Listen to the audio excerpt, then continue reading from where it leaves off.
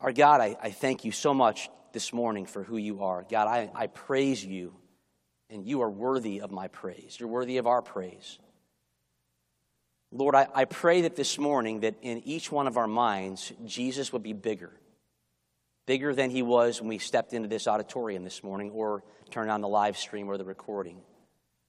God, help us to see him. As we look at the world around us, would the things of earth grow strangely dim in the light of his glory and grace.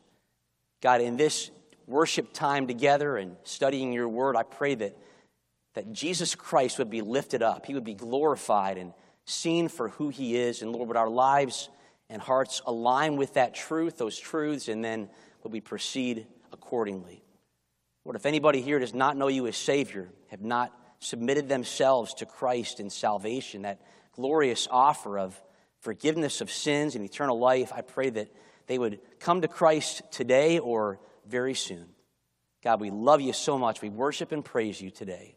In Jesus' name, amen. Well, this morning I'd like to address how you see and view the world around you. How's that for an intro? That's a big ask, right? A big task to take on. As believers, folks, the Bible does say we are to set our affections on certain things, right? We are to seek certain things and forsake others. We are to be looking, right, for certain things, a focus and a mindset as believers. I want to address how each of us, how each of you view the world around you today. You've heard the term big picture or the idea of perspective. I really hope that this morning is a really nice dose for each of us of biblical big picture perspective. I'll just give you kind of an intro here. If this is your first Sunday or you don't know who I am, my name is Bob D'Angelo. By the way, let me stop for a second. I meant to hit this earlier. Our pastor is not with us today. If you're joining us for the first time, please come back. Pastor Vrabenberg, a great teacher of the Word of God, preacher of the Word of God. He's on vacation with his family. Be praying for him. By the way, you all know his birthday was last week, right? Everyone knows that? Hopefully you do. And so if you haven't wished him a happy birthday, please do so soon. But my name is Bob D'Angelo. Yes, I am Italian. No, I don't play hockey for the Carolina Hurricanes. But as an Italian, like many Italians, I can be sometimes emotional. God knows my heart. He knows my journey spiritually, and at times I struggle, being honest, with responding to things too quickly in an emotional manner. I can lose very quickly all sense of perspective of the big picture because something enters my little world and rocks the boat a little bit. Anybody else like that? Probably just me, I'm sure. For example, I grew up in Chicago, and learning to drive in Chicago, I was conditioned to respond. Everyone responds up there, you know. Somebody cuts you off. Everybody's a bad driver, and so it's hard not to respond in a sinful, fleshly way. I'll give you this one as far as perspective. I have learned myself well enough. At times, things pop up in my life. I'm the only one, I'm sure, right? And I immediately sit at my computer, and I compose, and I'm serious, a long email. Oh, I can write long ones. If you work with me, you know my legendary long, Pastor Brent's smiling, I type quickly, and so I write long emails sometimes. And I will write that email, and I have learned myself well enough to know that when I finish the email, I immediately send it to Bob D'Angelo and let it sit for a little bit. Overnight often, I sleep on it, I think about it, let things settle, and then come back the next day, and many, many times, I look at the email and say, I lost my perspective. I totally overreact to that situation. I'm going to shorten this or just not even send it at all. Perspective, big picture. Friends, I wonder if we as believers sometimes wrestle with that same thing when it comes to how we view the world around us. I don't want to minimize the chaos in the world right now. It's chaotic. We all can agree to that. Everyone knows it. Some of you have had a tough year or a tough couple of years. Don't want to minimize that. Yes, there is a term virus we'd like to not hear for a long, long time. It's been a big part of our culture and society for a couple of years now, right? There are today wars that have been initiated by leaders we might call madmen. What are you doing? And it certainly is sad that it's hard to not become numb to reports of violence in public places. Our world, yes, is a mess.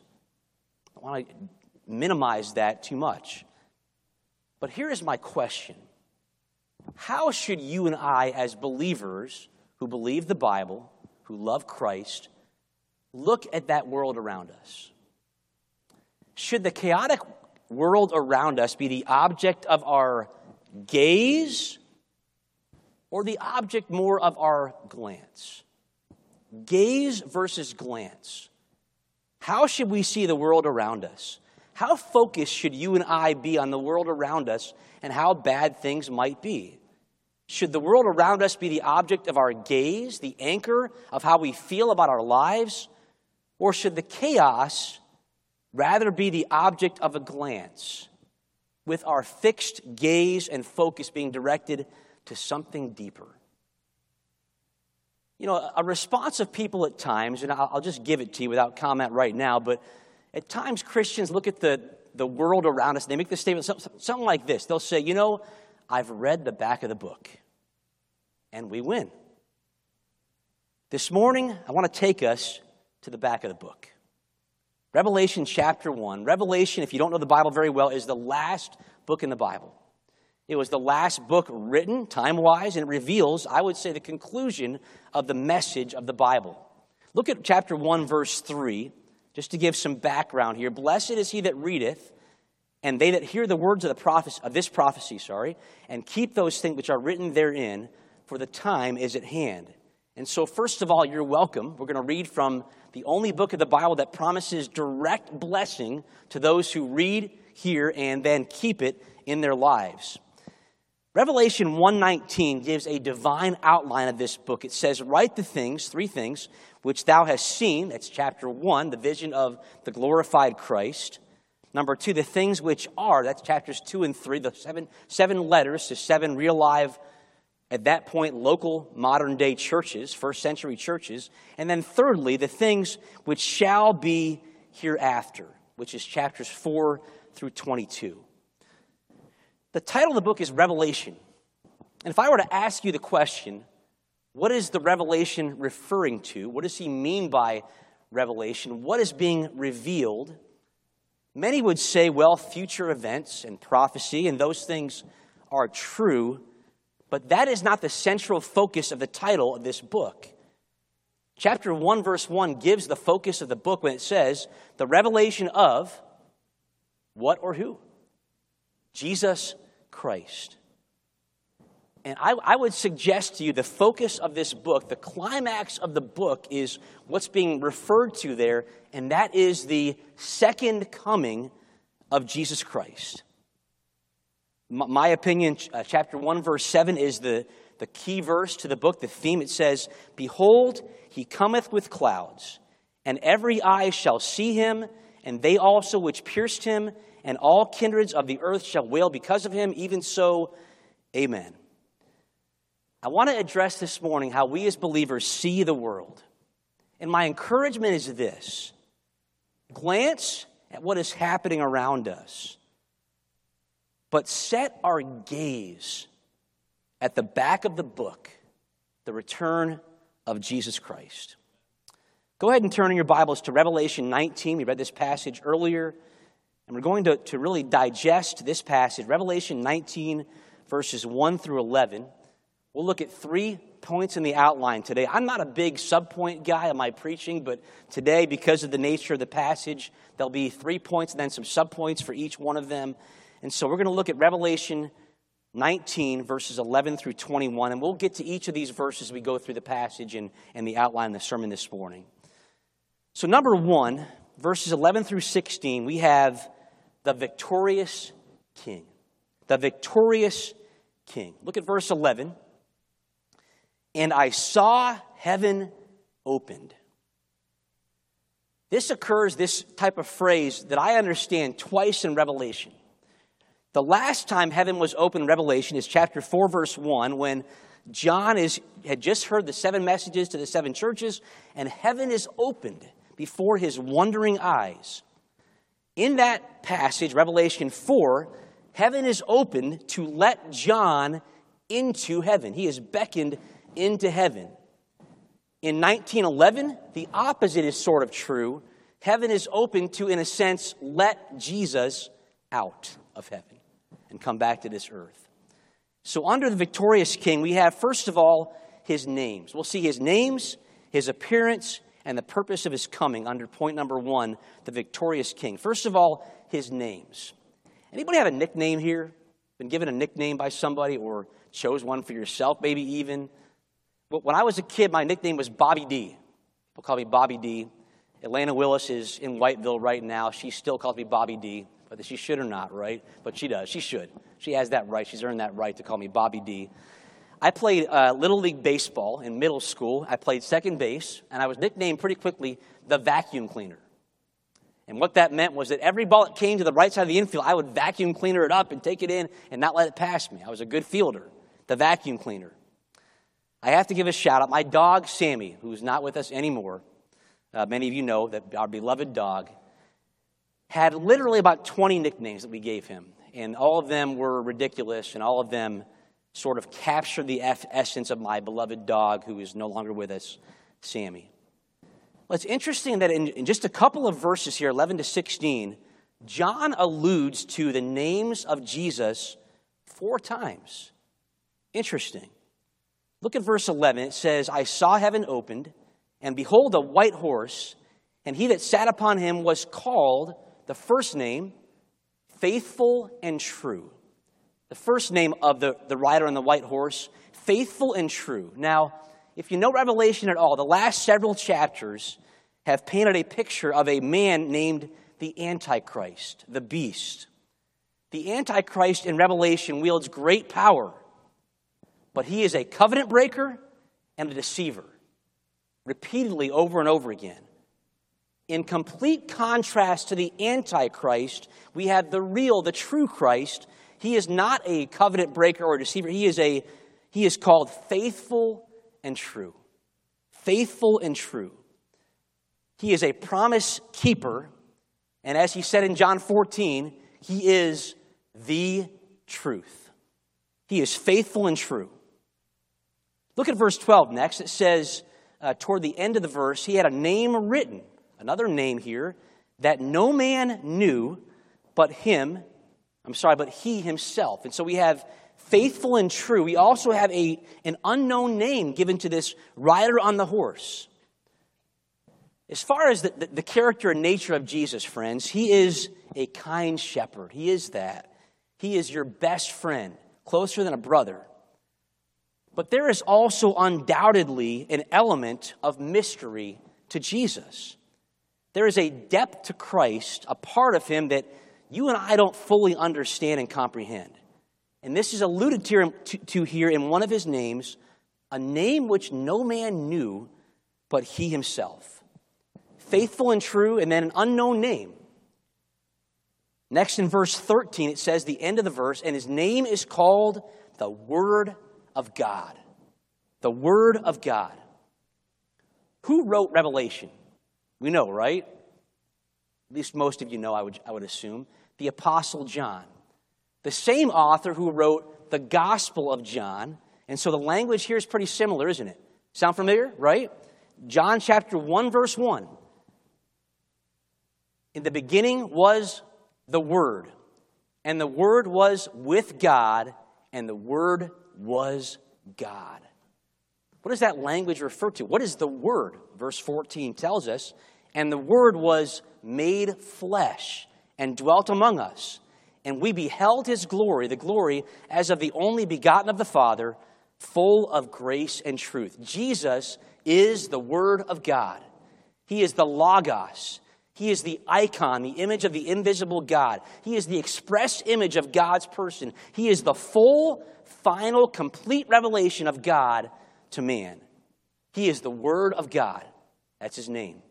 Faithful and true, unknown name, mystery, the Word, the expression of God, the revelation of God. And then number 4, his fourth name is given in verse 16, and boy, what a name it is. He hath on his vesture or his robe and on his thigh a name written, King of Kings and Lord of Lords. There have always been and always will be rulers of people on earth. Well, this rider on the horse, this victorious king, is the king of those kings. He is the Lord of those lords. He is the ruler of those rulers. The Bible says that God has given Jesus a name above every name. Think of some names that come to mind as far as influence or leadership on earth right now. There are many. News flies fast. Time magazine has 100, most influential people of the year and so forth. We think of rich men. The richest man on earth right now, that according to what I looked up, is Elon Musk, followed by Jeff Bezos, Bill Gates, Warren Buffett, all with a net worth of over $100 billion. We have our own nation's leaders, Joe Biden, Nancy Pelosi, Donald Trump, kind of, sort of. Governor DeSantis seems to get a lot of press right now. Governor Cooper in our state. We have world leaders like Vladimir Putin. We have Queen Elizabeth. Boris Johnson, kind of. He's resigning, I guess, or he resigned. Closer to home, Justin Trudeau in Canada. We have sports figures like LeBron James, Steph Curry, and Tom Brady. We have religious figures like the Pope and other mega church pastors who speak and write books. And you get the idea. I'm not commenting here on the character or views of these people, but only that their voices in this world seem to speak loudly. They have influence in our world. Some of them rule people. My point in giving these names is this. The Bible is clear. Jesus' name is above every name. That was written here, and that has not changed in 2,000 years.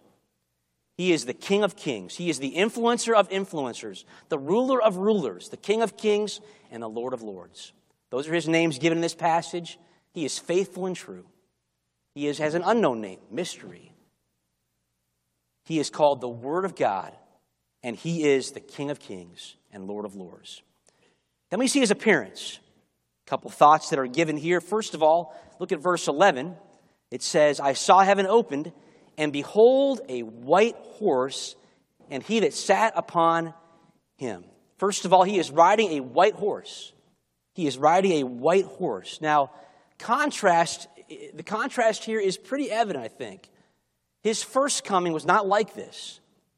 He came as a baby, helpless baby in a manger, and then entered Jerusalem as the king on not a horse, but a colt. His second coming, he will return on a white, victorious horse as the conquering king. Then it says his eyes are a flame of fire. Look at verse 12. His eyes were as a flame of fire. This is also referenced in 1:14 as well. What does this mean? I picture this in my imagination. John saw a vision and then wrote it down. And this is a pretty detailed, full picture that he's looking at. And the fact that the rider on the white horse's eyeballs stuck out to him says something to me. All these people and horses and beings and the earth and all the people that are there, and yet what sticks out to him in one sense is the eyeballs of the rider on the white horse. They are a flame of fire. What does this mean? It could mean that they are aflame with a penetrating gaze, that the rider sees every person and he sees straight through every person right into their heart. It could mean that. It could mean that his eyes are ablaze with passion or anger.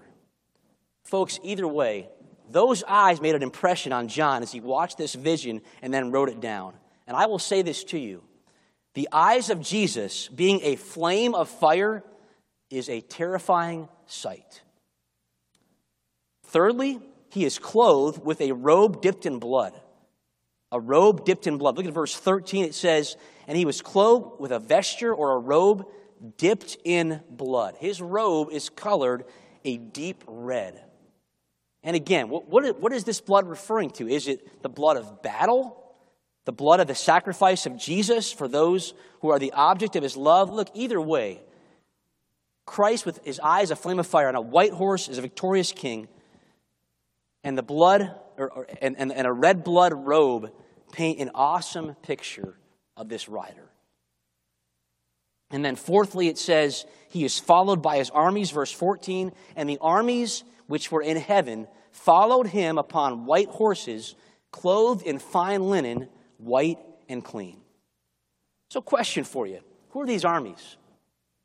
Who are these armies on white horses flanking and following this rider? Well, just my opinion, I think that's us. I'm not sure who John saw in this vision, but he saw people. And there is a very small chance that he saw Bob D'Angelo on a white horse, or Rob Sutherland, or Aaron Bettler, or Gary Goodson, or Melanie Vradenberg, or Sheila Shepherd. He may have seen you on those white horses. And it says here, one kind of side note I want to just touch on for a second. It says that we are clothed in fine linen, white and clean. Look over at 19 verse 8. 19, 1 to 10 give the account of the marriage supper of the Lamb. Look at verse 8. It says, and to her, the bride of Christ, that's us as believers, and to her was granted that she should be arrayed in fine linen, clean and white. For the fine linen, get this statement, is the righteousness of who? Of saints. Did you catch that? Folks, right now I am the object, the receiver of imputed righteousness from Christ. I have been declared righteous by God in spite of my own sin. If you're a believer, same to you. But now at this point, these white robes symbolize a church clothed with a righteousness of its own. No longer is the church only dependent on imputed righteousness, but at this point they have been made like Jesus, 1 John 3, 2, and 3, with an imparted holy righteousness and perfection. Wow. So let me ask you this. Raise your hand. How many of you are comfortable riding a horse? Yeah, more than I would have thought. Well, the rest of you might want to take some lessons because one day you may be coming back in the sky riding a white horse. And the final part of this picture, as far as the description, verse 16 says, he has a sharp sword coming out of his mouth. Now, what does this mean? Verse 16, I'll read it for you. And verse 15 it should be. And with it, verse 15, and out of his mouth goeth a sharp sword, that with it he should smite the nations. Now, is that literal? You know, when you say revelation, you have to ask the question often, is this symbolic? Is it literal? My personal study and understanding is, unless it says like or as, or says this is a symbol, I take it literally for the most part. Or obvious, I should say. Now, in this case, you may disagree. I would say this is a symbol. I don't think that in this white horse rider that John saw, there was a literal sword coming out of his mouth. I don't think so. Could be wrong, right? But regardless, this highlights the power of the words of Jesus. Hebrews 4:12, you may know the verse. It says, the word of God is quick and powerful, alive and powerful, and what? Sharper than any two-edged sword. Isaiah 11:4 says this, with righteousness he shall judge the poor, and reprove with equity for the meek of the earth, and he shall smite the earth with the rod of his mouth, and with the breath of his lips he shall slay the wicked. What a picture. The rider on the white horse, the victorious king. And then we have, thirdly, underneath this first point, and just so you know, stay with me, point 2 is much shorter, okay? Letter C here, his purpose for coming. I'll just reference this here and what it says in the text, but verse 11, the end of the verse, in righteousness he doth judge and make war. Verse 15, that sword we just discussed, that with it he should smite, the word is slay, the nations. Verse 15, he will rule them with a rod of iron. Verse 15, again, he treadeth out the winepress of the wrath of God. And that picture, I'm not going to take time to discuss the picture there, but The image is of treading out a winepress depicting God's judgment. It's used in Isaiah 63, Joel 3, and then not long before this in Revelation 14. I'll summarize in this way as far as his purpose for coming. When Jesus came the first time, he came as a babe, a meek and mild lamb whose purpose was to lay down his life, to allow his own blood to be shed. When he comes the second time, he is not coming as a meek, mild lamb.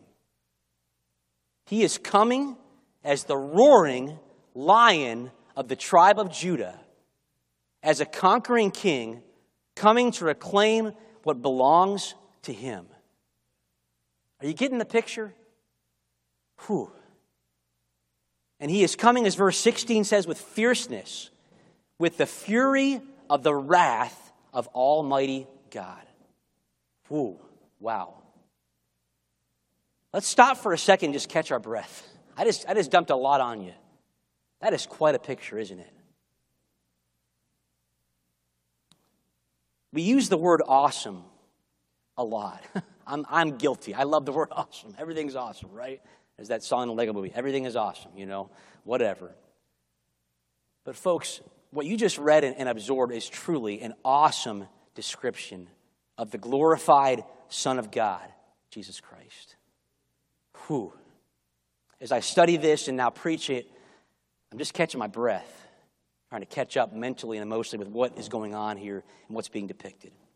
We have the victorious king. Number 2, and this will be briefer, the brief battle. Verses 17 to 21, the brief battle. This is the battle of Armageddon. It's become a term in our culture even. Armageddon is the end of the world. This is the battle, literally, of Armageddon. Some of you have been to Israel and seen parts of the valley of Megiddo, north of Jerusalem. Napoleon Bonaparte knew battle. Napoleon called the valley of Megiddo, quote, the most natural battleground of the entire earth. I'll read the verses, just kind of briefly comment. Verse 17, I saw an angel standing in the sun. What a picture that is, huh? Boy, I don't think he's in the sun. I think he's in a prominent place. So as this is developing, there is an angel in the view of the sun making an announcement. And he cries with a loud voice, saying to all the fowls that fly in the midst of heaven, come and gather yourselves together unto the supper of the great God, that ye may eat the flesh of kings, and the flesh of captains, the flesh of mighty men, the flesh of horses, and of them that sit on them, and the flesh of all men, both free and bond, both small and great. And then verse 19, I saw the beast and the kings of the earth, and their armies gathered together to make war against him that sat on the horse, and against his army. And so this king is coming to conquer, and awaiting him in the valley of Armageddon, of Megiddo, are the kings of the earth and their armies led by the Antichrist. Verse 20, the beast was taken, he was seized, and with him the false prophet that wrought miracles before him, with which he deceived them that had received the mark of the beast, and them that worshipped his image. These both were cast alive into a lake of fire, burning with fire and brimstone. The Antichrist and his false prophet are prominent figures in Revelation. And here we just read the final reference to the Antichrist. That's the end of him. He is cast alive, it says, into a lake of fire, never to be heard from again or influence anybody ever again. I'll read verse 21, and I'm just going to read it for you and leave that, because your imagination can go a lot of places in this. It says, and the remnant were slain with the sword of him that sat upon the horse, which sword proceeded out of his mouth, and all the fowls were filled with their flesh. So the statement, I've read the back of the book, and we win. Is that true? Well, yes, of course it is. Jesus indeed returns to earth to triumph and victory. Is that statement appropriate to what the back of the book actually conveys? Not to criticize or pick too much detail, but I battle with that a little bit. Is that statement a little trite compared to what we're reading here? what is being conveyed? To summarize the culmination of the Bible with, we win, compared to the gravity of what we just studied here in Revelation 19. And so what should our response be? If you're a believer today, what should your response be to this incredible, jaw-dropping passage of Scripture? This is the third point, our response. We don't have to guess. We can go to Revelation 22 over a page here and see the application, the response, the takeaways God would like us to have. So just a quick scan here. Revelation 21-10 gives the millennial kingdom description, the 1,000-year literal reign of Jesus Christ on earth. 11-15 of chapter 20 give the great white throne judgment. And then in Revelation 21 and 22, God gives us information about a topic that I love to read and think about and imagine and dream about, and that is eternity future on the new earth. I don't know how God gave these visions to John. I like to think about these things and just sort of humanize a little bit. Did God give this entire thing, Revelation 1-22, and then say, okay, John, you saw it all, now write it down? Boy, if he did that, he's got a better memory than I do, the way he wrote. I wonder if God gave him vision, said write, vision, and then write, and then sort of let him digest a little bit at a time. But regardless, at the end, or in the beginning of Revelation 22, the visions of Revelation come to an end. Look at verse 3. I'll read a couple of verses here. And there shall be no more curse, but the throne of God of the Lamb shall be in it, and his servants shall serve him. They shall see his face, and his name shall be in their foreheads. And there shall be no more night there, and they shall need no candle, neither light of the sun, for the Lord God giveth them light, and they shall reign forever and ever. And he said unto me, these sayings are faithful and true. And the Lord God of the holy prophets sent his angel to show unto his servants the things which must shortly be done. Behold, I come quickly. Blessed is he that keepeth the sayings of the prophecy of this book. And then he finishes the visions. And so what is the response of John? What should our response be? Two things, two takeaways in finishing the sermon this morning. Look at verse 8. And I, John, saw these things and heard them. Wow. And when I had heard and seen, I fell down to worship before the feet of the angel which showed me these things. Then saith he unto me, see thou do it not, for I am thy fellow servant, and of thy brethren, the prophets, and of them which keep the sayings of this book. And then we have the first takeaway, the first application. It's there for us. At the end of the visions, including the one we just studied there, here's the first application. 2 words, worship God. Worship God. After absorbing all these visions, including chapter 19, John falls on his face, literally, in worship. Have you ever been in awe of something? It's a neat feeling, isn't it, to be in awe of something? I'll give you a couple of pictures here. A couple of years ago, my family went to Arizona, fulfilled a lifetime dream of mine, and we saw the Grand Canyon. I'll never forget leading up to the Grand Canyon. We were driving into Arizona. If you've been there before, we went to the South Rim, which is one of the neatest ones, I guess. We drove on this interstate, and then you turn off and head north, I believe it is, on a road about 45 minutes to an hour and head to the South Rim. We turn left, and we're heading up, and I am literally shaking. I'm like a little kid. I cannot sit still. I'm so excited to see the Grand Canyon finally. And so we drive up there. We stop at the visitor center just to kind of catch my breath a little bit and just sort of get a hold of myself. And then we park the car, and it's like, there it is, right there. And so we walk over, and literally, I walk to the edge, and for a good 5 minutes, I stand there, mouth open, and say nothing. I am overwhelmed. I was overwhelmed by the size, beauty, and vastness of what I was looking at. Awe. I've been to Niagara Falls. Maybe you've been there too. I stayed at a hotel that had a room that looked at the falls. The window you could see the falls from your window. I was in the room by myself. I just often sat there just looking. Just wanted to look at it and just absorb this massive waterfall across the way. Even last Thursday, our cul-de-sac faces west, and so we see some good sunsets. My daughter Anna texted me or called me and said, "Dad, come on out here." So I go outside, and sure enough, there's a beautiful sky with burning red and orange, and also gentle, comforting purple and pink. And we just look at it. I remember the birth of my children. They're all grown now, but when Julia was born in particular, we were in Kansas City, Missouri, and it was the middle of the night. No, the whole world was asleep except for Kelly and I, and Julia's born. I remember holding this little baby, speechless, saying, "Oh, my word, I have a daughter." I'm a dad to a girl, and just be in awe. If you're in awe of something, it's hard to be in a bad mood, isn't it? It's hard to pull yourself away. Everything else just sort of fades into the background.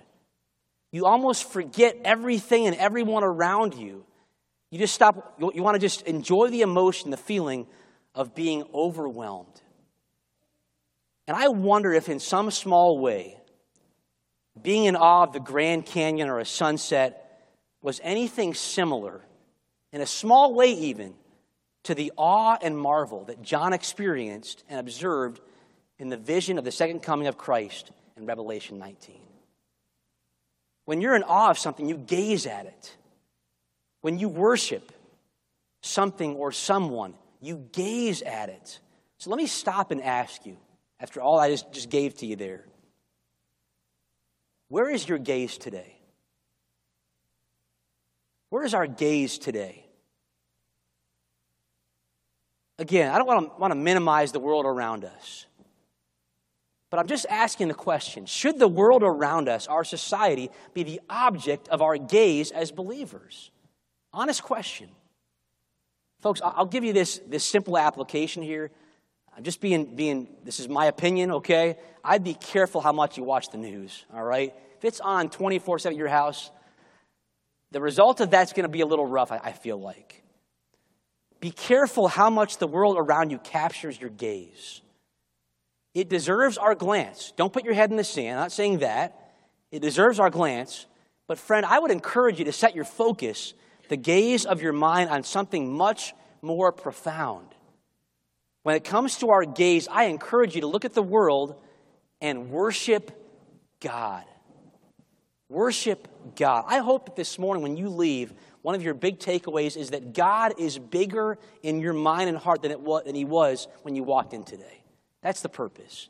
Worship God. If you make the world and chaos around you the object of your gaze, even your worship, the natural 2 + 2 result is going to be anxiety and worry. It just makes sense. But if you make Jesus Christ the object of your affectionate gaze, the object of your worship, the result will be joyful awe and peace. Listen to what Jesus said. John 16:33. "These things I have spoken unto you, that in me ye might have peace. In the world you will have tribulation." You will. "But be of good cheer. I have overcome the world." And we see that here in Revelation 19. And so number one, the first takeaway is worship God. Would God be big in your hearts? Would your gaze be on the big picture, the perspective of how this all ends, and the fact that it's about Christ, and one day He will make all wrongs right? And takeaway number two, and again, it's in Revelation 22 right here. If you do not belong to Christ, today, come to Jesus. Come to Jesus. I'll say this compassionately. I'm not sure how else to say this, friends. The end of the lost, those who don't repent and submit to Christ in salvation, as we just read, is not pretty. It's not pretty. That doesn't have to be your end. Christ died on the cross for you at His first coming so you could belong to Him and have eternal, abundant life. And I want that for you today. The simple gospel, you're a sinner. Acknowledge it. Romans says all have sinned. Because of your sin, you are separated from God, and so am I. The wages or payment for sin is death. Sin, not just outward acts, but our inward nature, breaks that relationship with God. But when Christ came at His first coming, He gave His life for you on the cross. Because he loves you. He loves you so much. He shed his own blood on the cross for you and wants to have a relationship with you, an eternal relationship. And today, if you will say no to your sin, I don't want it anymore. I confess it. I acknowledge it. I don't want it. I repent of my sin and say yes to Jesus Christ, his person and work in faith, you will be saved. Doesn't matter who you are, where you've been, what you've done. You'll be saved. John 3:16, for God so loved the world that he gave his only begotten Son, that whosoever believeth, not pays penance or whatever, believeth in him, should not perish, but have everlasting life. And that is the call of Christ as we finish Revelation. Look at verse 16 of chapter 22. He says, I, Jesus, have sent mine angel to testify unto you these things in the churches. I am the root and offspring of David and the bright and morning star. And watch verse 17. As he finishes the Bible, 5 verses before the end, he says this one more time. And the Spirit and the bride say, come. And let him that heareth say, come. And let him that is athirst come. Come to Jesus. And whosoever will, let him take of the water of life. And to be clear, freely. It's free. It's all paid for. You can't pay for it. Jesus already did. And so Jesus, in giving all this information to us in Revelation, finishes out before the Bible is closed and says one more time, come. Just come. Come as you are. Just as I am. Come to Christ. Friend, if you don't know Christ today, I encourage you. Consider Christ. What's holding you back? Come to Jesus. Let go of your sin and say yes to Christ in faith, and you will be saved. I would say a little more appropriate manner, I'll say it this way. I've read the back of the book. And by the way, so have you now. I've read the back of the book. And he wins. And as you anticipate Jesus winning, let's fix our gaze on him with a heart and mind of awe and worship. It's all about Jesus. It's all about him. Not to minimize the world today. We get all that. But it's all about Jesus. Let's gaze on him and be overwhelmed by a heart of worship and awe. Let's enjoy the peace that only he can give. And if you don't know Christ today, if he doesn't know you, come today. As the very back of the book says, the last couple of thoughts that God gave before he finished the Bible. Verse 20. He which testifieth these things saith, surely I come quickly. Amen. Even so, come, Lord Jesus. Let's bow together. God, we praise and worship you. Your word conveys Jesus in a way that we have no choice but to look at him and to worship, to fall at his feet. He is our best friend. He is our shepherd who leads us beside still waters. But God, he is a conquering king. He is a lion. And he is worthy of our worship and praise. God, I pray for those that know Christ today, that have heard this message on the Scriptures, have heard the Bible and what you say and what you reveal to us, and want us to know and absorb and think about. Help us to worship Christ. Within our minds, each one of our minds, would Jesus be bigger, more prominent, more of an umbrella under which everything fits. Help us to worship him in awe and joyful adoration and peace. And God, again, I pray that if there are those that are here or hear this on live stream that don't know you, would they bow to Christ in salvation, receive his free gift of eternal life? I pray these things in Jesus' name. Amen.